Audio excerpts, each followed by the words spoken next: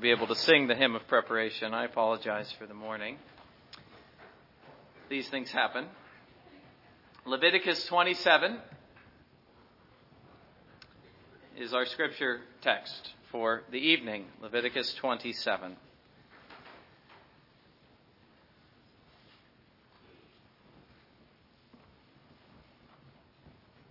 And hear now the word of God. Now the Lord spoke to Moses, saying, "Speak to the children of Israel and say to them, when a man consecrates by a vow certain persons to the Lord, according to your valuation, if your valuation is of a male from 20 years old up to 60 years old, then your valuation shall be 50 shekels of silver, according to the shekel of the sanctuary. If it is a female, then your valuation shall be 30 shekels, and if from 5 years old up to 20 years old, then your valuation for a male shall be 20 shekels, and for a female 10 shekels. And if from a month old up to 5 years, then your valuation for a male shall be 5 shekels of silver, and for a female your valuation shall be 3 shekels of silver. And if from 60 years old and above, if it is a male, then your valuation shall be 15 shekels, and for a female 10 shekels. But if he is too poor to pay your valuation, then he shall present himself before the priest, and the priest shall set a value for him according to the ability of him who vowed. The priest shall value him. If it is an animal that men may bring as an offering to the Lord, all that anyone gives to the Lord shall be holy. He shall not substitute or exchange it good for bad or bad for good.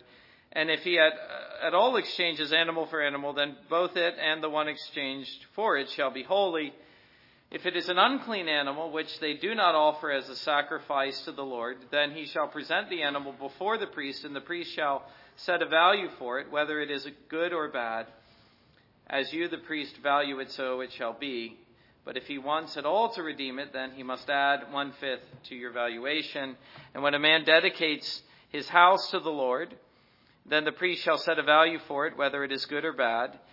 As the priest values it, so it shall stand. And if he who dedicates it wants to redeem his house, then he must add 1/5 of money of your valuation to it, and it shall be his. If a man dedicates to the Lord part of his field, of a field of his possession, then your valuation shall be according to the seed for it. A homer of barley seed, it shall be valued at 50 shekels of silver. If he dedicates his field from the year of Jubilee, according to your valuation, it shall stand. But if he dedicates his field after the Jubilee, then the priest shall reckon to him the money due according to the years that remain till the year of Jubilee, and it shall be deducted from your valuation.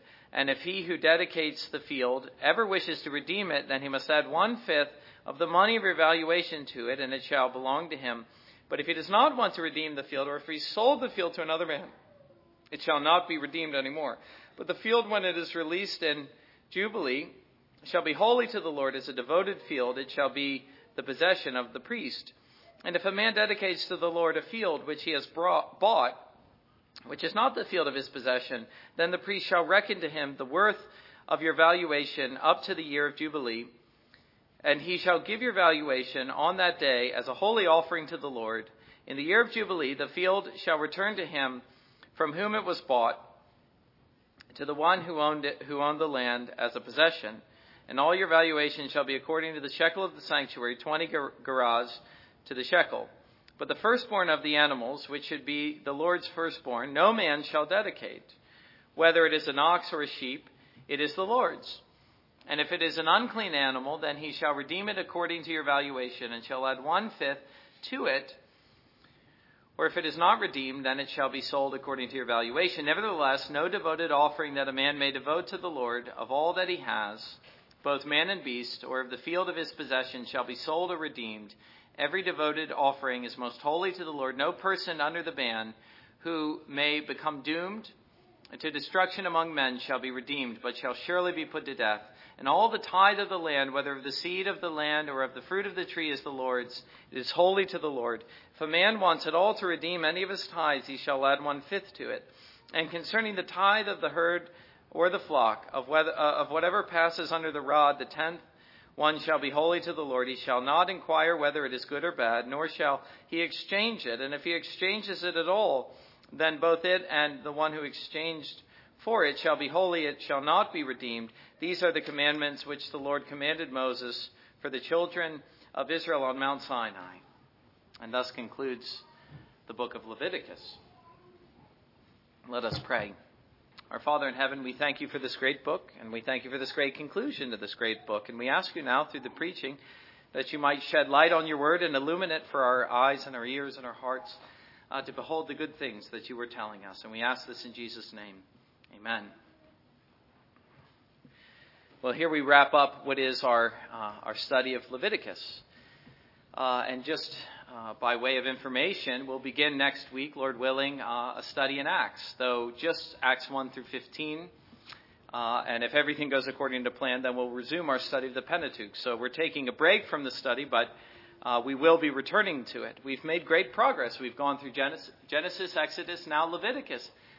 I remember thinking, and I said this, I think at the beginning, how could a man ever preach Leviticus? And now I find myself thinking, how could a man ever preach and not preach Leviticus? It really is a wonderful book. It is a book which is tailor-made for preaching. It's the Hebrews of the Old Testament. If I said Exodus was the gospel of the Old Testament, well, Hebrews of the Old Testament is Leviticus. It's the book which tells us the most about the grace of God to sinners and the need to persevere in faith and so on, the need to worship God. If you remember the structure of the book, things end like this. There is what is called the holiness code in the second half of the book. So the beginning of the book has to do with the worship of God. The second half of the book has to do with our response. God has saved us, and we are to respond in obedience. We are to be holy even as he is holy. The thing that is emphasized here at the end is the calendar, chapters 23 through 25. That's the last element of the holiness code. Chapter 24 is the heart of Levitical holiness, where you find the emphasis on Sabbath worship, if you were to read the first half of that chapter. And chapter 26 is the application of the holiness code, where God is outlining blessings for obedience, cursings for disobedience, and the promise of restoration on the note, or in the case of repentance. In many ways, we could say that is seemingly a fitting close, chapter 26. Why didn't the book end there? And if you were to read any commentaries on Leviticus, you'll find they almost all ask that question. It just seems as though the book is rounded off at that point. Covenant curses, covenant blessings, and then the promise of restoration. These are the words which the Lord spoke through his servant at Mount Sinai. Amen. Why is this material added in chapter 27? In some ways it seems odd. Many commentaries, even those as one as eminent as Matthew Henry, have called it an appendix to the book. Now, I'm not happy with that. You'll see that in a moment. I wouldn't agree with that. But I just bring that to your attention to say that people are puzzled about this chapter. Perhaps if only, I read someone saying, if only to avoid the negative ending. Although, was the ending really negative? You have promises for blessings for obedience, curses for disobedience, but it doesn't end with that. He says, if you return to me, I'll return to you. It's a very hopeful ending. So I don't accept that argument. Well, we do see, and I do accept this, that the theme of redemption is resumed, which was the emphasis of chapter 25. And so it was implicit in 26. It comes to the fore again in chapter 27. That's something that is helpful to notice. But even then you could say, well, as an emphasis, a way to emphasize redemption, here's an appendix. Is it not better, I would argue, to see the wisdom of the divine method and to seek to understand in what way this chapter fitly concludes the book of Leviticus, not as an appendix, treating chapter 26 as the true conclusion, but chapter 27 as the true conclusion. In other words, if there was no chapter 27, there could be no book of Leviticus. The book would be unfinished. The idea here is that of the free will offering of those who are redeemed. Perhaps the Lord is saying here, a man wishes to devote himself in service to the tabernacle. Now, don't worry about all this talk of the valuation. That's secondary. That's not the main point here. The main point is the Lord saying, suppose a man wants to devote himself, a member of his household, in the service of God. Now, in all that the Lord said in Leviticus, there was never a requirement that a man would do this. The law never says that a man must do this, but perhaps he wishes to do so. Perhaps he wishes to go beyond the law. He may. He may if he does so of his own free will and from faith. Or perhaps he wishes to offer an animal in the service of the tabernacle. Or perhaps his house or his field. You see, that's the thought and the progression of thought that we find in chapter 27. Perhaps he wishes to do this. Well, he may. And let him do so like this. Is it not right that he be allowed to do so? Must we stop where the law ends, or are we permitted to go further? This is what Matthew Henry says. After calling it an appendix, he then says this, which I think is the better way to view it.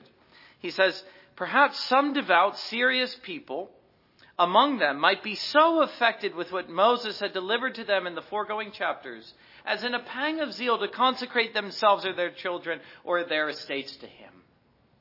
Everything that the Lord has said has so affected them that they are overcome with feelings of devotion and of consecration and of thanksgiving. And they say, in essence, what might I do for the Lord? And the Lord, in anticipating that, says, well, I am aware that some of you will have such feelings. Here's my reply. This is how Andrew Bonar puts it. And there's no language of appendix in Bonar. He says, no wonder God takes up the subject of self-dedication and the devoting of all that a man has. For might not anyone expect that the preceding views given of God's mind and heart would be constraining? You remember what Paul says? The love of Christ constrains me. Constrains him to what? To obedience. To the consecration and the devotion of his entire life in the service of Christ. Might not, Bonar is saying, everything that you read in Leviticus chapters 1 through 26 be constraining upon the heart of the faithful? Might they not evoke feelings of devotion unto God, even now? Bonar goes on, in this chapter, after the Lord has unfolded his system of truth, the impression left on every true worshiper is supposed to be, what shall I render unto the Lord for all his benefits?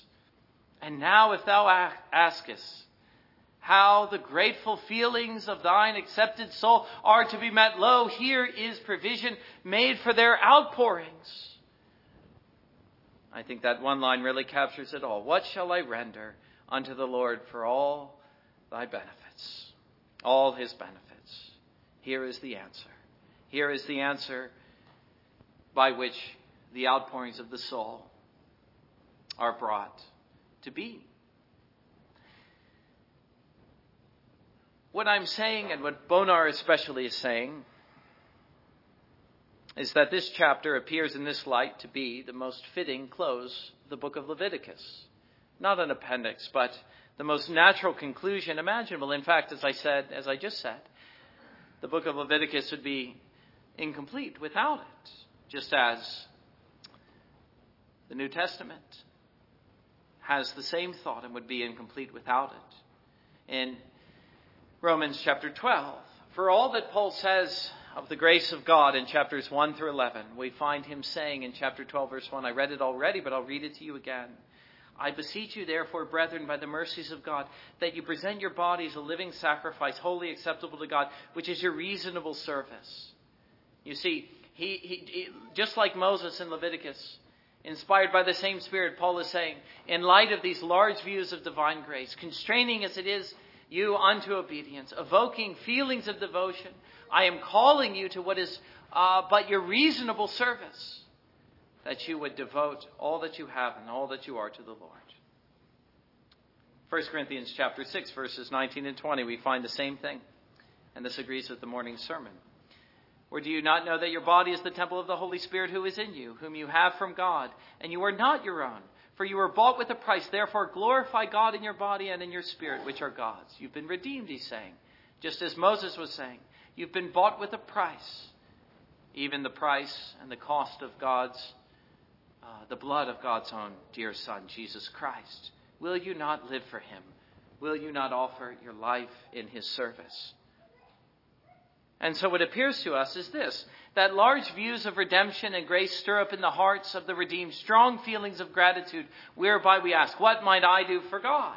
And viewing the chapter like this, we find not only the answer, or suggestions at least, but we find certain principles which are offered in response to the question, or an answer to the question. And the first principle, again, the question being, what might I do for God? The first principle, or the first answer, is that of the vow. You find that in chapter 27, verse 1, or verse 2 rather, when a man consecrates by a vow. We shouldn't rush over that too quickly. The first thing that we can say about a vow is that it's voluntary. This is the thing that I've been stressing. It's not something that a man is constrained to do. The Lord isn't saying, make your vows, but he's saying that you might. He's saying that you're able to do this. You might do this. And you even likely would do this. Matthew Henry says we should not only ask what we must do, but what we may do for the glory and honor of God. Isn't that a nice way of putting it? Not only what we must do, but what we may do. Oh Lord, what might I do? What shall I render unto the Lord for all his benefits? And that's what a vow is all about. If you've ever wondered, what is a vow about? Well, a vow is about this. It is offering ourselves in the service of God. It is something that is voluntary. It's something that's free. It's even something that is extraordinary. And you might even get that sense from the verse, at least in the footnote. When a man consecrates by a vow, and in my footnote at least it says, or makes a difficult or extraordinary vow. This is something extraordinary, something which goes beyond the normal course of obedience. As though you can imagine a man is saying the 10 Commandments are wonderful, but they're not enough. I wish to give more to the Lord. Can you imagine in days like this where men don't even know, let alone obey the 10 Commandments? But the heart which is redeemed by grace wishes to go further. He wishes to express his gratitude and his thanksgiving to God. God has done great things for me in redeeming me. What might I do for him? That's what the vow is all about. The other, not the other, but one of many things I might say about the vows is that the vow is especially to be seen in this context and more broadly in the context of the service of God's worship. These are the best vows. These are the most fitting vows in connection with the idea of redemption. That is not to limit the vow to that, but it is to say the vows which we take are best taken in connection with worship. What else can we say? Well, the vow is something which ought to be kept. If a man makes a vow, if he's driven in the extremity of his feelings of gratitude to God to make a vow, then he ought to keep it. To use the common language of the day, no takebacks. There ought not to be any takebacks. What we offer to the Lord, we should give to him. Let him who vowed keep his vow. There are, of course, vows which ought not to be made. We should never offer to God more than we can reasonably give, nor should we offer to God what is already his. We see that, for instance, in the case of the firstborn in the Old Covenant. There are vows which can be broken by means of redemption in the Old Covenant, or if by reason of our inability or the unlawfulness of the vow. Here is something to observe, which is quite surprising, at least to me, the Lord's generosity and mercy, at least in the Old Covenant. He knows that we are apt to repent of our best feelings and of our vows and takes pity on us in our weakness. He says, if you make the vow, well, that's good. But if you wish if you offer something to the Lord, but if you wish to buy it back, well, you may under these conditions. You can redeem it. You can buy it back.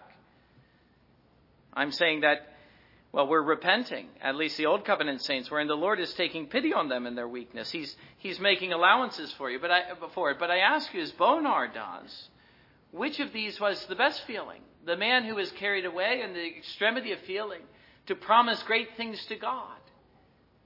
Is that man at his best? Or is it man when he's calmed down and he says, Lord, I think I might have gone a little too far? No. It wasn't the man who said, I went a little too far. It's the man, the best feeling is the highest feeling. That's what I'm saying. With respect to God. Not always with respect to man, but with respect to God. Man at his best is when he's offering most to the Lord.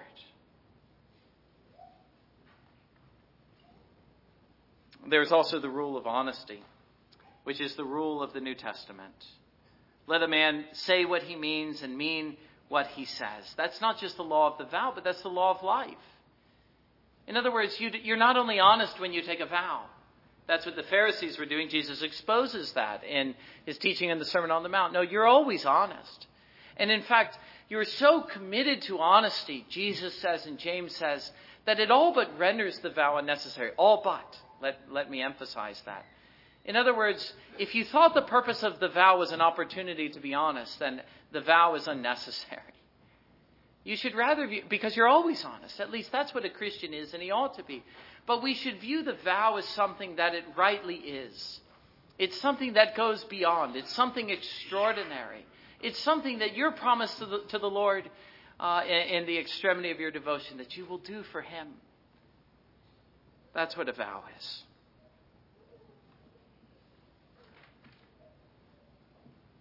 Let me read a few lines from our confession. Westminster Confession of Faith has a chapter, an entire chapter on oaths and vows. It says that a vow is that which is not to be made to the creature but to God alone. An oath is something you make to man. A vow is something you make to God. A promise to God. And that it may be accepted. See how much this agrees with everything I just said. That it may be accepted, it is to be made voluntarily, out of faith and conscience of duty, in way of thankfulness for mercy received, or for the obtaining of what we want, whereby we more strictly bind ourselves to necessary duties, or to other things so far and so long as they may fitly conduce thereunto. That's what a vow is. And yet there are restraints. It closes like this: no man may vow to do anything forbidden in the word of God, or what would hinder any duty therein commanded, or which is not in his own power, or for the performance whereof he hath no promise of ability from God. So much for the vow. Well, by the way, you asked for an example. An example would be membership vows. No one is required to make those. He does so voluntarily, but let him who makes the vow keep the vow. There are other examples, obviously, that of the marriage vow. But even here, the sense is something that goes even beyond that. As I said, a promise that you make to God. Lord, this is something I promise to do for you. It's a rule I promise to live by. It's something that you notice in the life of a man like Edwards, his resolutions. You could call them, in a sense, vows. That's the kind of thing. Perhaps something you privately prayed or you jotted down in your journal. Again, don't see the best feelings as the worst feelings. They actually were the best. Or the highest. The highest were the best. They really were. The second principle is variety. So with respect to the vow, the kinds of things that we might promise to God, or the kinds of things that we might do for God, are as wide and vary as greatly as the world is, and as far as the bounds of our life go. What you notice in this chapter is how many ways a man might serve the Lord. The many ways whereby he might promise to do something for the Lord. In other words, there are many ways whereby a man might give expression to this feeling. And really, I think many of them are always appropriate. For it is always fitting for a man to devote himself to the Lord in whatever way he is able. Likewise, his house. Did you notice that as well? Verse 14, when a man dedicates his house to be holy to the Lord. Well, that's the sort of thing the fathers ought to do. We ought to say to the Lord, as they said in the Old Covenant, as for me and my house, we will serve the Lord. Do you realize that's a vow? You're saying, this is what I am constraining myself to. I am dedicating the whole of my home to the Lord. And then let a man keep his vow. Let his house be a kind of little church, a place consecrated in the service of the Lord. Let it be a place where God's word is read and where God's name is worshipped and his laws are obeyed. What about this? A man's money. Did you notice that as well? Verse 30, and the tithe of the land, whether of the seed of the land or of the fruit of the tree, it is the Lord's. It's holy to the Lord. Do you see how many ways we might serve the Lord? They're not mutually exclusive. All of these are appropriate. Let a man dedicate his life. Let a man dedicate his children. Let a man dedicate his house. Let a man dedicate his money to God. To promise to give him, in this case, a tenth. there's a picture of this which is painted for us in Acts, and we'll have time in due course to consider that in the evening, where the early church practiced this in a radical form. Everything they had, their lives, their possessions, they gave in the service of God. They were so committed to the welfare in the infancy of the church. It is a picture, I'm saying, of Leviticus 27 in practice. All that I have, all that I am, I offer in the service of the Lord. Could you imagine living like that? The kind of life and the kind of opportunities that the Lord would open for you. There's a third principle, and it's the final principle. It's the principle of redemption. The idea here is what may be redeemed and what may not. In many ways, that's how you could view this entire chapter. Having introduced the idea of redemption, the Lord is saying, well, this could be redeemed, but this can't. Certain provisions are made here for redemption. The buying back of what was offered to God. You remember that's what redemption means. It's buying back or taking back. Perhaps it was needed after all, the man thinks. Perhaps I was driven in the extremity of my gratitude to promise more than I ought to have. Perhaps a man simply sunk back into lower feelings of devotion. Can we not all relate to such things? We thought we promised more than we could give. How easily this happens. And I'm surprised, I state again, frankly, to find that God is accommodating this. You see, he doesn't always say no takebacks. In fact, I only find him saying that once in verse 10. In so many cases, he's saying, you might break your vow like this. You might redeem what you gave. Do it in this way. Buy it back under these conditions. And so there are certain things which can be redeemed in the Old Covenant at the very least. But did you also catch this? That there are certain things which can't. Yes, some things can be redeemed, but some things cannot be redeemed. Let me emphasize that especially. An animal for sacrifice, for offering. It's holy, the Lord says. It cannot be redeemed. You may not buy it back. Now that seems straightforward, since what is at stake is offering in the tabernacle. And what would happen if man was always buying back what he gave in order that the offerings and the sacrifices would be given on the altar? But what's more fascinating and alarming to see is the language used for that which is devoted. You find that in verse 28. No devoted offering that a man may devote to the Lord of all that he has, both man and beast. You notice that? Both man and beast, or the field of his possession shall be sold or redeemed. No person under the ban who may become doomed to destruction among men shall be redeemed, but shall surely be put to death. The devoted thing, that which was marked out for destruction. Here is the rule, and listen well. No redemption. Can you imagine? And yet the rule seems to be the same in either case. Either the animal marked out for sacrifice on the altar, or the sinner doomed to die. Devoted by the Lord for destruction. Marked out for wrath. Consumed by his wrath. Something which could not be redeemed. Something which could not be bought back. In both cases, that which is offered is devoted for destruction. There is no turning back, whether the offering for sin or the sinner himself. Now just think about that. Think about what it means to say, no redemption, no possibility of redemption. It's the Lord himself saying, for my part, I am thankful for this. I am thankful that the Lord has said it, that he's declared in certain cases there's no redemption. For if man could buy back the very means of his redemption, he may.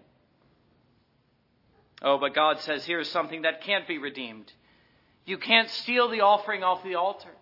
You can't redeem the very means of your redemption. Nor can our tears bring down Christ from the cross, though they be shed by his own mother. No, indeed, here are things, God says, which are inalterable. No redemption, no turning back, no stealing the lamb from the altar or the Lamb of God from the cross. So likewise, let us see, and let me say with reverence, that which is devoted for destruction is set apart for judgment and cannot be redeemed. Here is, I'm saying, the fate of the wicked, the reprobate. Those who deny Christ in this age, they are set apart, they are devoted, they are doomed utterly. There is for them no redemption. They will cry out on the last day in vain, but God will damn them forever. That's the message. That's what God is saying here. There are those who are devoted for destruction. Who are they? They are those who turn their back on the grace of God, who hear the message of salvation and harden their hearts in unbelief. The message of Leviticus, the message of the New Testament, the message of Hebrews and the Gospels. God is saying, I'm full of mercy. I love to redeem. I love to pardon. I love to forgive. Oh, that you might come and be saved. And the wayward sinner says, I have no interest. I'm not interested in you, Lord. I'm not interested in your grace. I'm not interested in your worship. Do you understand that such a person is marked out? He's devoted. He's doomed. There's no redemption. I say this with an awful reverence. The most awful words that will be uttered to them is this: no redemption. Doomed to die. You see, it's not just that they're not redeemed, it's that they cannot. Not even God would redeem them, though he's full of tender mercy and grace. Though he might redeem them, for Christ's blood is surely sufficient for them. He does not, for they are marked out for destruction, as is evidenced by their unbelief, doomed to die, to suffer the fate of all unredeemed sinners. Here is a truth almost too awful to utter, and yet we must we not? Or must we? It's one which we must utter, I'm saying. God in his justice will damn the wicked. That's the message of the Bible. That's the message of Leviticus. God will not redeem everyone. Only some. And I ask you honestly, as you adore God for his mercy and his grace, do you equally adore him for his justice? Those whom he has redeemed, do you adore him for his justice? Is not the glory of God magnified in the damnation of sinners? Haven't I said that before? God is glorified in the damnation of sinners. And let the wayward sinner hear such a thing and repent and turn and be saved, lest he be glorified in his own damnation.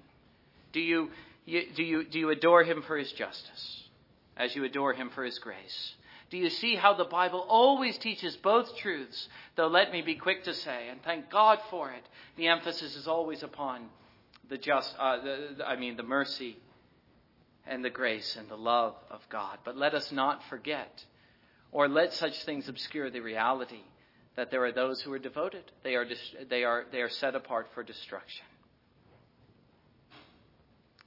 But with that thought, we've concluded Leviticus. A book which I trust has blessed us in so many ways.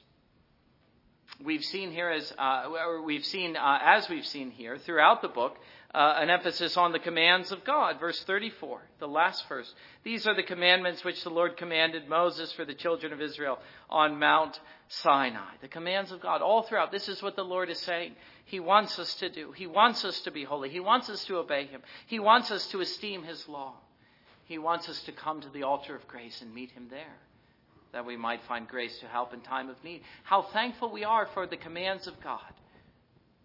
So we've also seen the way of the wayward sinner painted. The portrait of such a person is painted throughout the book as a warning to the wayward sinner, but also as a means of sustaining and preserving the righteous.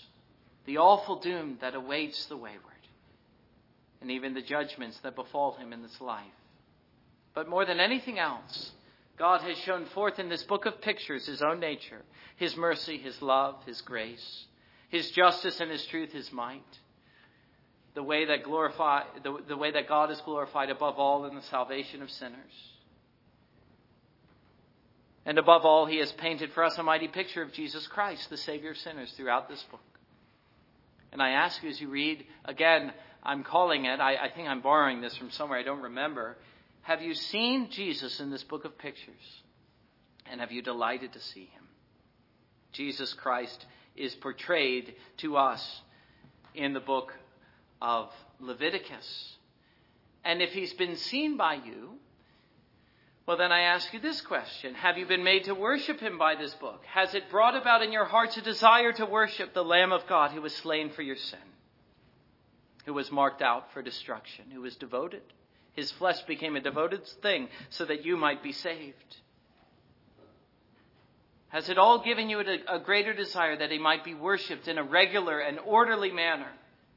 That's a very Presbyterian thing to say, isn't it? And yet, I think that's what Leviticus is telling us. I think that's what the New Testament is telling us. You ought to worship him in just the way that he's told us to worship him in his word. And such indeed is the closing thought of this book. The way large views of his grace, the grace of the Son of God, slain for sinners, constrains us to gratitude, constrains us to obedience, and causes us to ask, for all that he's given to us, what might we give to him? Amen. And let us return thanks to God now in the hymn of praise, standing together and sing hymn of response, hymn 338. And please stand.